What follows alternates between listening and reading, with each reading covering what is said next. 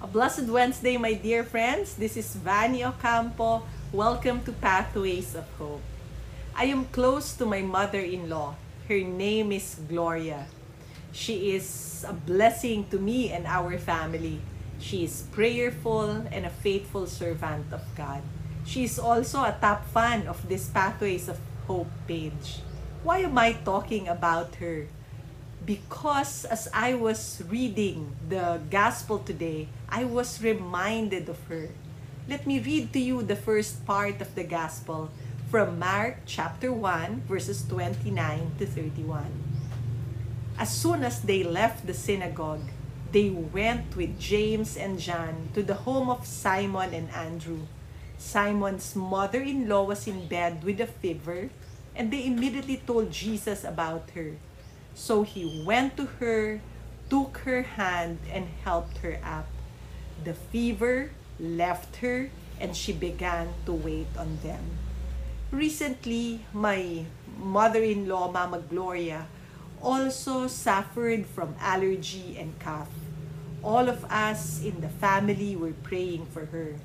We know that we can turn to Jesus for her healing. Indeed, she is now well and tirelessly serving all of us in the family again. Pope Francis said, "Caring for the sick is an integral part of our church mission.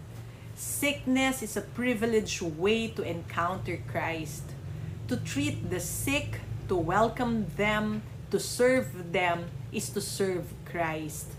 The sick are the flesh of Christ.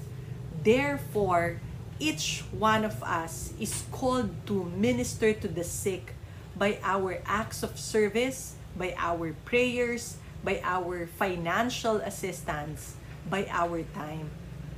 The Oratio Imperata for COVID-19 is also a very good prayer to recite every day. It intercedes for the sick and those who are caring for them, family members, doctors, nurses, and other health professionals. Are there any in your family, relatives, or among your friends who are sick right now? Are you praying for them? In our reading today, it was the action of James and John calling on Jesus that brought the mother-in-law of Simon into contact with him.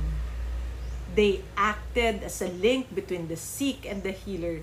And the same is true regarding those around us who need Christ and His salvation. Our prayer may be the link between them and the Lord.